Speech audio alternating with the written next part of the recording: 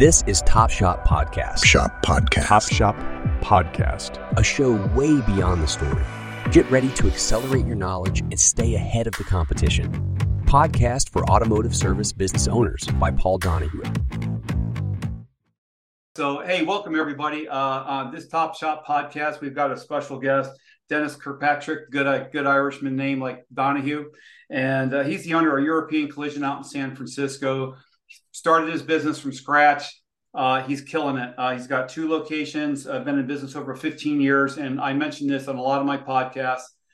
80% of shops go out of business in the first 5 and another 80% the second 5. So that's why I want to interview successful people like Dennis and get their insights to help other shop owners across the nation that might be listening to this or we syndicated to. His sales are kicking butt.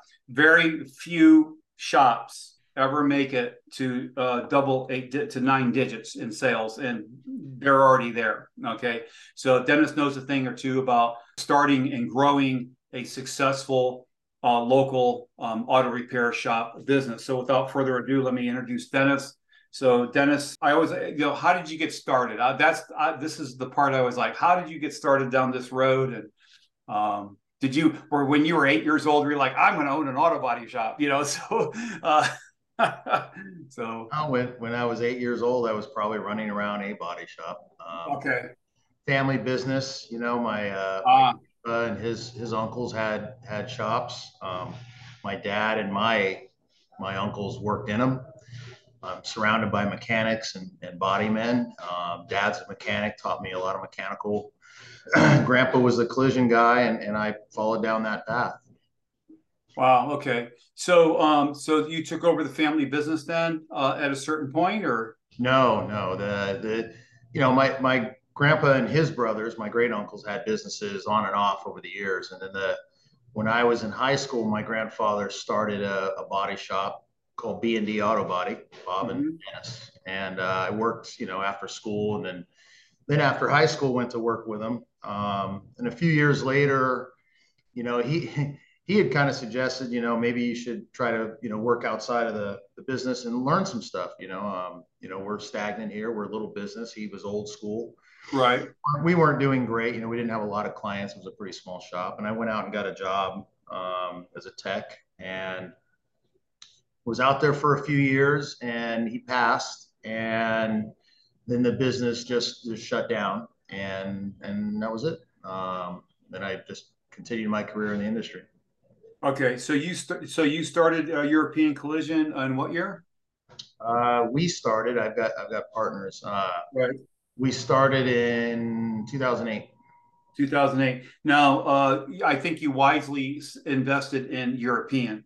So I drive three kinds of cars: Porsche, and Porsche. That's it. I don't drive anything but Porsches.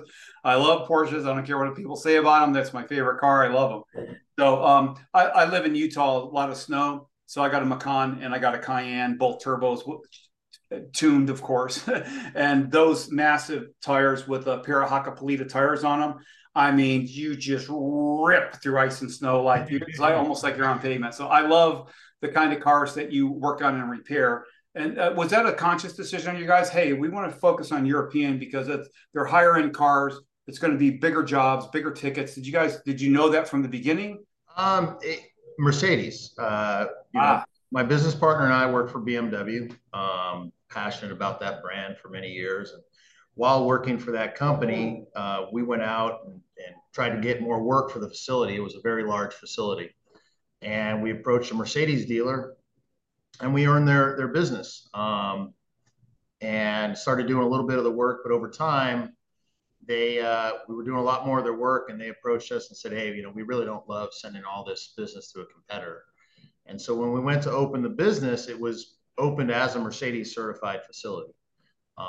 Okay. The name is actually, kind of harkens back to the dealership's original name, which was European Motors.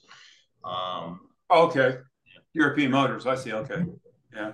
I noticed on your website, you tend to specialize in BMW.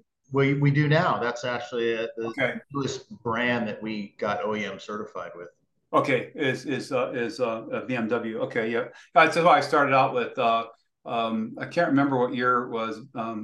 4.8 IS, the BMW, the SUV. So great car. I remember it. Fire engine red with factory chrome rims on it. Holy smokes! A black interior. It was a cool car. Yeah, so I loved it. You got noticed in that one. Yeah, I got great pictures of it. Yeah, it's man, did that thing eat up tires. I mean, every 10,000 miles, I had to put a new set of rear tires on the back, Yeah, so, those tires aren't for longevity. No, not at all. So, what motivated you to start your own business? I mean, you were kind of mentioned it already. I think your dad said, "Hey, you need to own your own business," or people around you said you need to own your own business. Yeah, it was really, I had a great job. I loved who I worked for. They taught me a lot. I loved who I worked with. I had a crew of people that I'm still friends with to this day. I wasn't looking to start our own business. It was the dealer had, encouraged us to say, hey, we're going to have to do something else. And we'd like to do it with you. We like what you and your partners have done, how you service our clients, how the repairs. Would you willing? I thought they were trying to hire us. And, I'm like, hey, I got a great job. I'm not leaving. Right. No, we want you. We think you should open your own shop and service us. Now, they used to have a body shop and they had, rougher experiences with it. They didn't want to be back in the body shop business, but they wanted to partner with someone they trusted. So we, put together the paperwork. We approached our friend who had his own business at the time, who was one of our first biggest investors, a guy named Mark Mirabelli. And he encouraged us to do it. He said, hey, no, you have to have your own business. You can't work for people. I like working for someone, but we went through the process, and a year later we were signing papers. I didn't even think it was real, Wow. It happened. Well, now 15 years later, you're doing over 10 million a year in sales. So that's awesome. Yeah, it's amazing the amount of people that I find that I interview and talk with, and clients of mine that I ask them, and they kind of got steered into what they're doing. You know what I mean? So it's not like they said, hey, this is what I want to be when I grow up. They just kind of, one thing led to another, and they were doing good work in something, and they get led into it. So what challenges, is there a particular challenge you can remember, like early on, that you faced and you got over it? Because usually when you start business, man, it's you don't have any systems or processes in place. You got a little bit, yeah. So there's a massive learning curve, that goes on. So like any business that you start, you have those ups and downs.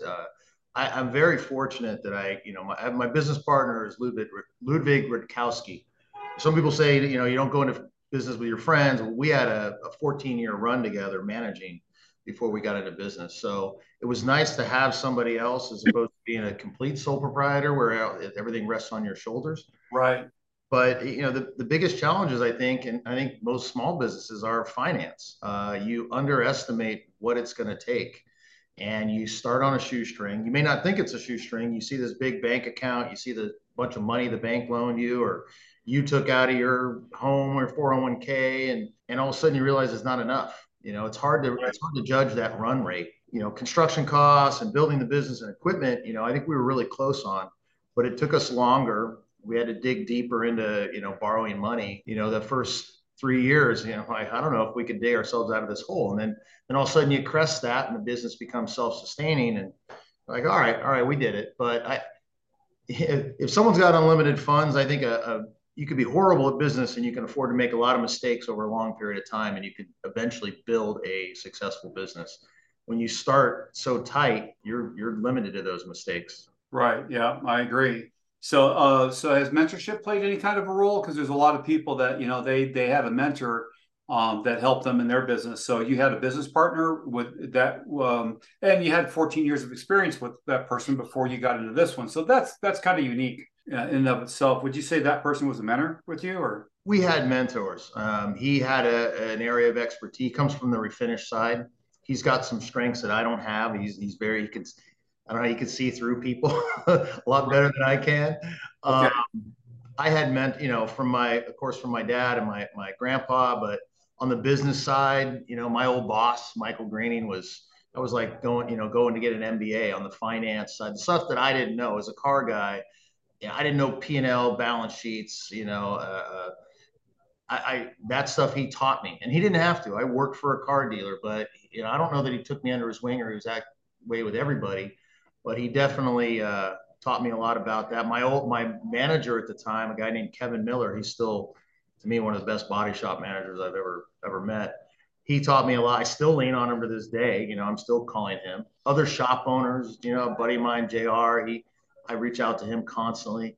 I think we're lucky in this industry that people are willing to help and share ideas if you're willing to go get it. And I think the important thing is don't wait till you need the help. You should always be trying to get information from people. You should always be trying to get experience and learning. Sometimes when you're in a panic, and I've seen this with people, I need help. Okay, well, let's band together and try to figure something out. But it's a little too late. You should constantly be looking for those mentors in the business. And there's consultants in this industry. The Mike Anderson guy's amazing. Dave Dunn. Those guys have taught me so much. I'm lucky to have a lot of mentors in this industry. Let's talk about employees. I mean, you are running 2 shops. How many employees do you have all together now? We hover right around 50. 50. That's a pretty big payroll. So one of the big complaints I hear from, I don't care whether it's a painting contractor company or auto repair, it doesn't matter. It's finding really good qualified techs, finding really good help.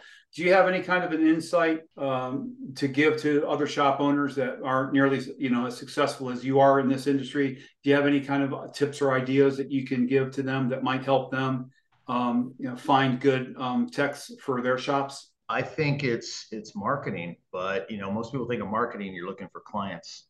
Right. Marketing, Dave Dunn taught me some things about marketing that I, years ago that I hold through to this day. And one of it is you're constantly marketing. You're marketing to everybody. The difference between marketing and advertising is marketing encompasses your entire business. Your employees market for you. Now, have we had trouble? Oh, sure. Over the years, we've run into jams with, hey, we can't find techs. We're throwing ads out there like everyone else in a panic. But I think the biggest thing is we support the guys that are there, and they all know other people, and you don't just do that with pay. I mean, of course, pay matters. We're all here for money. I don't minimize that. I used to have a boss that minimized that. Well, pay doesn't matter. They want to be respected. They want to be respected, but they got to pay their bills. They want to be paid. Yeah. Yep. So, that's a big aspect, but providing a good place for them to work, a clean place, offering them training, having a relationship with them. When I'm interviewing people, I have this thing that I say, which we don't always hire the best. We hire the best person for us. We'll take a mediocre technician and make him an incredible part of the team. I've hired a few superstars over the years, and it didn't matter what they could fix. It screwed up the team. They didn't get better. They didn't make the people around them better. They made the shop worse. Right. And so when you have that kind of culture, your marketing and your technicians help you find people when you need them. We've had some success with bringing people up. Matter of fact, I haven't had a problem with technicians in the past few years, and this past year has been one of the hardest. And we've grown, so we've needed it, and we couldn't find people. So we're going back to something that we did years ago, which was we're moving some people up as apprentices. I mean, some of my top techs were detailers for me 10, 15 years ago, but we hadn't done that in a while because the investment is long. Yeah. We've got a couple of young guys interested in the industry, and we think they're going to be pretty incredible. Yeah, the from the ground up is always the best, but it always takes the longest too. So, how do you build and maintain a strong company culture for your team? I guess you've already answered it. You treat people right. You treat people right. You lead by example. Obviously, there's things that I think people take for granted. Your lunchroom, your bathroom, your floors. I mean, it seems silly to think that. Hey, you worry about my lunchroom. The guys just want a bench where they can eat their bag lunch, but it starts the culture there. If they walk into a nice lunchroom, if their bathrooms are really nice, if your floors are constantly clean, it's going to go back to their stalls. It's going to go back to their desks for the estimators. And that starts relating to the work they do on the cars. That starts relating to how they interact with their clients. It's a big picture. It's the marketing thing. It's again what I learned from David. You have to look at the whole picture. It can't just be, hey, here's a bunch of money, here's some tools, fix those cars, and then they got to move old magazines off their lunch table in order to have their sandwich. Yeah, my brother-in-law manages a pretty large chain auto dealership, one of the bigger ones in the United States. and he's in the top 3 consistently in the United States. And he manages over 170 people about. And I asked him one time, what's your philosophy? And he says, I have really good systems in place. I put good people in those systems, and I treat them like family. And I'm like, all the books that I read, I got on my wall here on management. That was some of the best management advice I ever got, you know.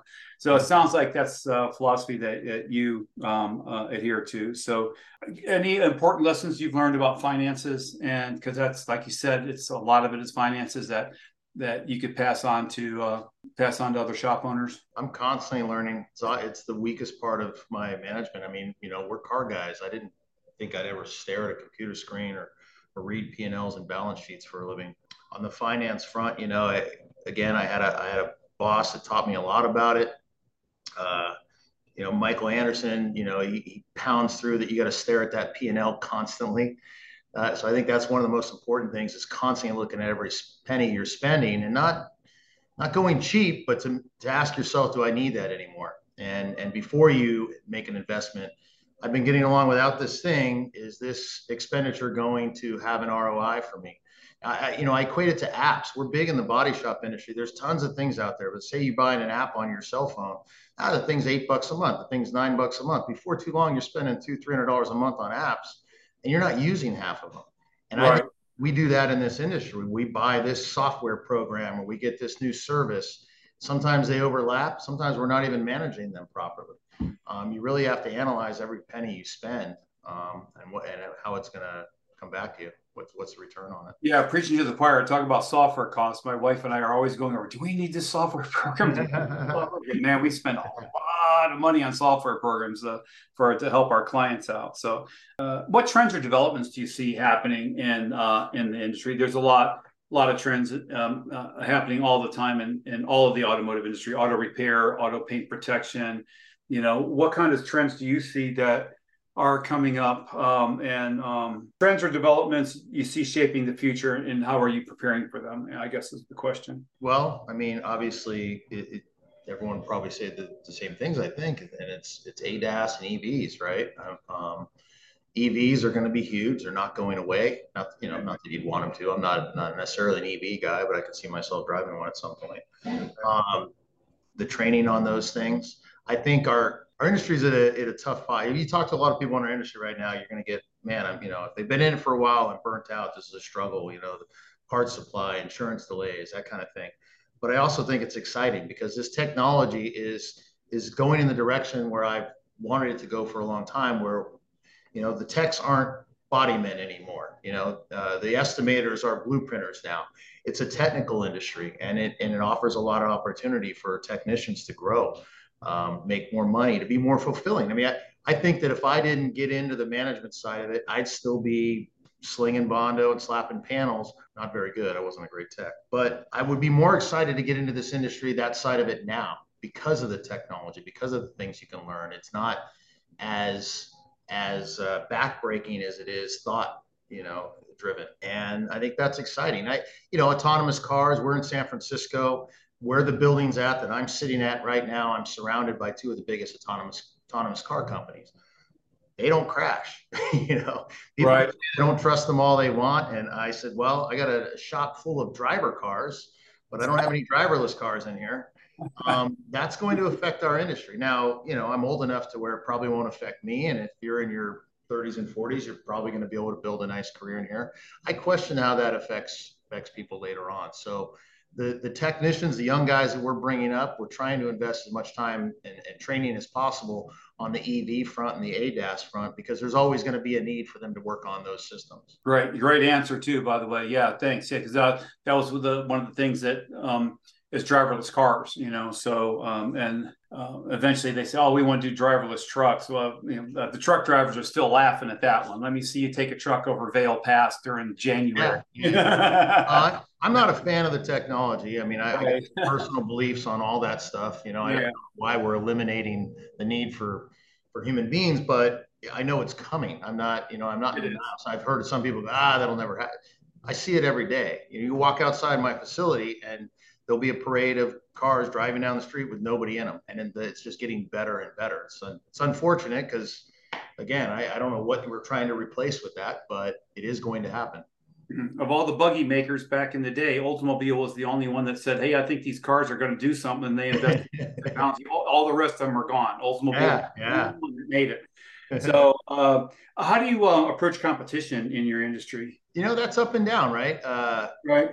The past, I'd say, good 6, 7 years, you didn't have to worry about the competition. I mean, we're especially, where we're located. We're in San Francisco. It's relatively small, big city. We know most of the other shops, and we're all friendly. We've all said, there's plenty of work to go around for all of us. During lean times, that gets a little tough. I know there's a lot of talk in the industry about the consolidators, and how they can come into an area and really hurt small businesses. Our facility is fortunate enough to be in a position that we don't have to worry about that kind of thing. We have quite a few OEM certifications. We work directly with our dealer partners. Right. And I really mean that as a partner. We're a wing of these dealers. They have 50 employees working down the street for them, whether it's for sales or the parts department or the service department. So, our competitions, we have some large body shop groups here in San Francisco. And again, we're friendly with them. We share work, we share clients. They've made mistakes. I fix cars for them. I've made mistakes. They fix car for us. Right. I don't know. I mean, I think I think it's different geographically wherever you go, right? Los Angeles is a very, very competitive market. In the San Francisco Bay Area, the East Bay area, which is more of a suburban area, is a very, very competitive market. Where we're at it's competitive. There's good quality shops, which is great, but none of us have been lacking for work in the past few years. Okay. Well, that's good. So, has digital played any impact on the growth of your business? As far as marketing? Yeah, website design, paid ads, Google paid ads, Facebook, Twitter, Instagram. Or you guys mostly work directly with the auto dealers? The majority of our digital marketing is in SEO. We do very little social media, and it's probably not wise of me. If I can give any, more advice that I had learned from Dave Dunn, was you don't want to market when you're slow. You want to market year round. You never want to drop your advertising budget. Maybe you lower it a little bit when you're slammed and you can't take cars, but you never cut everything. You always want to be marketing. I'm not great on social media because I understand it. I'm a technical guy. I'm not a fan of it. So it hasn't related to our business. We do have, Instagram and Facebook. I can't remember the last time we've done anything on it. We're big on SEO because my belief is no one really looks at your website as much as they just want to Google how to get their car fixed. They want to find Plymouth to pick a BMW. Facebook is shoving it in your face, and all social media shoves it down your face. And that's why I think it's so effective when you need it. We don't use that much. The rest of it is our relationships with our dealers, our insurance companies. Yeah. We're not big on DRPs, but we're not anti-insurance either. I mean, we do have our little battles with them, but I think we've got a pretty good reputation with insurance companies. And even if we're not on their program, they reach out to us for technical advice and stuff like that. Yeah, something I preach to all of my clients, and then I'm creating videos and putting them on YouTube and all that to try to help business owners make better choices when they choose an SEO company, is you need to invest in SEO 1 to 2 years before you need it. That's pretty much. Yeah, you can't turn it on like a switch.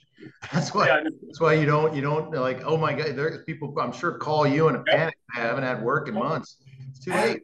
I want to start that SEO program now, and you need the results now. You needed to start it when we talked last year. So yeah, absolutely. Yeah, so that's good advice to give for any shop owner. SEO it's not bad to say I'm too busy for you right now. That presents headaches. I understand it presents headaches to schedule out, but you're still advertising. You're still getting people, because a year from now you might not be busy, and if that person still hears your voice, they might actually come back to you at that point. Hey, can you get me in now? Can you get me in now? Right. Okay. So, hey, what advice would you give to any aspiring entrepreneur who's like just getting started in their auto repair shop? They're in their first, second, third year. They want to grow. I own a digital marketing company, so I already know what I'm going to say. You need to invest in digital.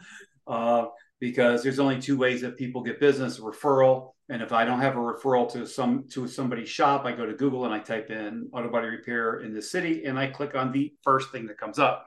So that's pretty much it. But what advice would you give to an aspiring entrepreneur that's just, maybe they were working for a shop, they want to start their own? If they haven't started their shop yet and they're in the planning dream stage, like I like to call it, I think I've said this, and some people are like, man, that's kind of morbid, but think of all the worst case scenarios. When we're thinking about starting our business, we're thinking the clients are going to love us. We're going to do a great service for this client, whether we're selling this widget or fixing a car or whatever. It's going to be great. We're selling these smoothies. Think of all the worst things that can happen. Think about when people don't come through the door.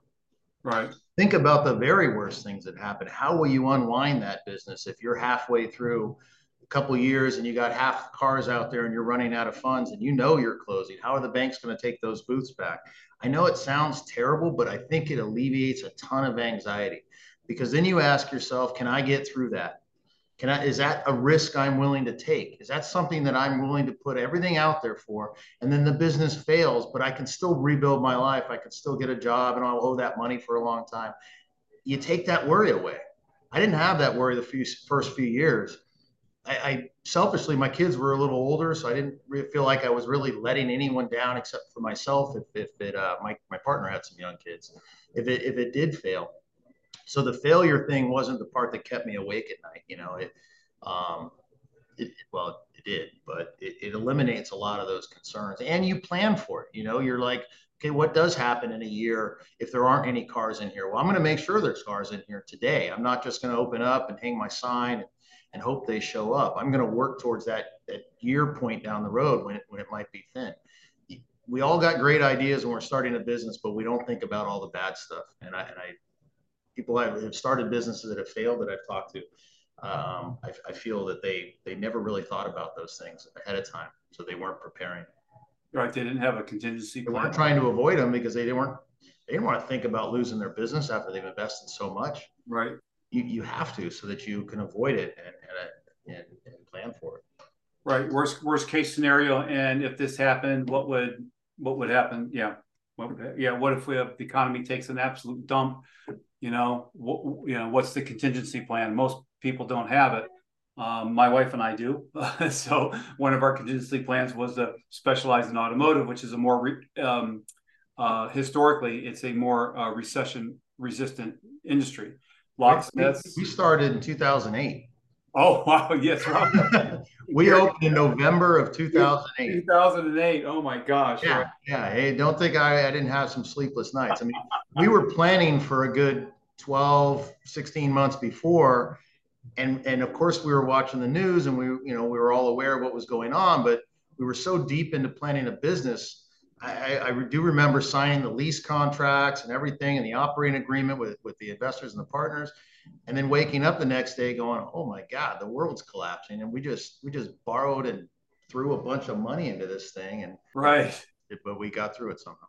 Yeah, that's it. Can you recommend any books, resources, tools, training programs, blah, blah, blah, any shop owner? I read a few business books that really, really helped me. One is Driven by BMW. Okay. Or not by BMW, but about the BMW story. Right. Talks about having a goal, a vision, and having your entire company work towards it. So, BMW, you could walk into their corporate office and talk to a janitor, and the decisions that janitor should make are based on the ultimate driving machine. There's another one by Bob Lutz, 7 Rules of Business by Bob Lutz, the old car executive. That one was pretty phenomenal. I love Carl Sewell's books, from Sewell Cadillac, Customers for Life. Yep, Sewell Cadillac. Yeah, they're great. Training, any industry training, and trade magazines are great. Don't underestimate reading as many trade magazines as possible. Automotive News is not an auto body based one, but it definitely helps you focus on where the industry is going. And I get their email every day, Automotive News. Yeah. I just signed up for their, which is great because I scan over because it tells me kind of what's going on, right? Yeah. ASA, I belong to ASA, and their newsletter too, because this stuff comes through all the time that kind of tell me what's going on. But Automotive News is like, they got their real thumb on the pulse of the. Yeah. Every now and then they do an article about the collision repair industry, and I get all excited. We're the stepchilds of the automotive industry, but again, it talks to you where the industry is going, which is always going to trickle down to us. So. Right. Yeah. Okay. All right. Listen, I really appreciate your time today. I'm a digital marketing guy interviewing a successful body shop guy. Are there any questions that I should have asked that you would have asked yourself? I always like asking that one, Are there any questions you'd ask yourself that I didn't think of? I just kind of wrote down my notes here, or did I kind of cover it? You did a pretty good job. I mean, good. Thanks. Before, I don't know that I have. I'm surprised you wanted to talk to me anyway. I mean, I get a lot of my answers from other people, so I think no, I think you covered it. You're good. Yeah, no, mentorship's important. My wife and I belong to an organization that has around 300 agency owners in it. And we're all frenemies, so to speak, because we all specialize in different niches. And there's several people that specialize in my niche, and we go to the same conferences down in Miami 3 times a year. But man, we learn so much from each other, tips, tricks, things that Google had 500 algorithms alone last year. So, it's, you really got to stay on top of SEO a lot. So, and I'm glad that you were able to, give us a really good reference for the value of SEO in the business, because it really is. You're either going to get referrals or people are going to get Google search. And if you're not on Google search, then forget it. You're only getting this one half of the business, the referrals. So there's a whole nother massive amount of revenue that will come in from digital that these other shops don't know about because they're not investing in it, and they won't take that leap to do it. So anyway, I will, Dennis, I'll send you, my team will get together and they'll polish this up. It's got a nice little snazzy beginning and all that stuff, and Top Shop podcast, and we'll send you a link to the finished video, and you can download it. You can do whatever you want with it. We're gonna take it. We're gonna put it on everything: TikTok, YouTube, Shorts. We're gonna create little shortcuts out of it. We're gonna put it on social media and all that stuff. So anyway, we'll try to make you famous. Yeah, not exactly where I want to go, but that's okay. My wife and I were out in San Francisco. She's Filipino, and we something with the passport, and we got so sick and tired of trying to deal with these people. Let's get on a plane, go there. And so we went there, and we went to Alcatraz. I wanted to go to see Alcatraz. Yeah. And we couldn't see the bridge, so it was because it was foggy. So anyway, my wife wants to. I want to go back to San Francisco because I want to see the bridge. And that's a symbol of the United States of America to a greater part of the world. Yeah. Did you happen to notice an old classic truck out on Alcatraz? Yes. When you walk through there's tunnel? A thing that tunnel. Yeah. We restored that. No kidding. There's a plaque on the frame, a metal plaque that we had made, and it actually says our name, the technicians who worked on it, when it was worked on. It was a long project. It was obviously a passion project because, we love San Francisco. We're San Franciscans, and Alcatraz is a big part of that. That truck was out there for many, many years, and basically somebody restored it many years ago, but they just bonded the hell out of it, and we completely dipped it, stripped it, and restored it. And it sits out there. It was kind of sad the day it actually drove out. We got it running. It wasn't running before. So they actually do drive it around the island. Yeah, I remember the truck. I was trying to remember where, and it's that tunnel when you walk through the tunnel. Yeah. I remember taking pictures of that. Yeah. So that's pretty cool. All right. Thanks a lot. So, hey, we'll send you an email as soon as we got the whole thing polished and finished up, and I'll send you the link. Thank you very much for your time and your insight. We really appreciate it. Of course, Paul. Thank you. All right. Have a great day. Bye-bye. For additional automotive resources and exclusive content, follow us on Spotify and subscribe to our YouTube channel to catch all our episodes. Thanks again for joining us in the driver's seat, and we'll see you next time for another thrilling episode of Top Shop.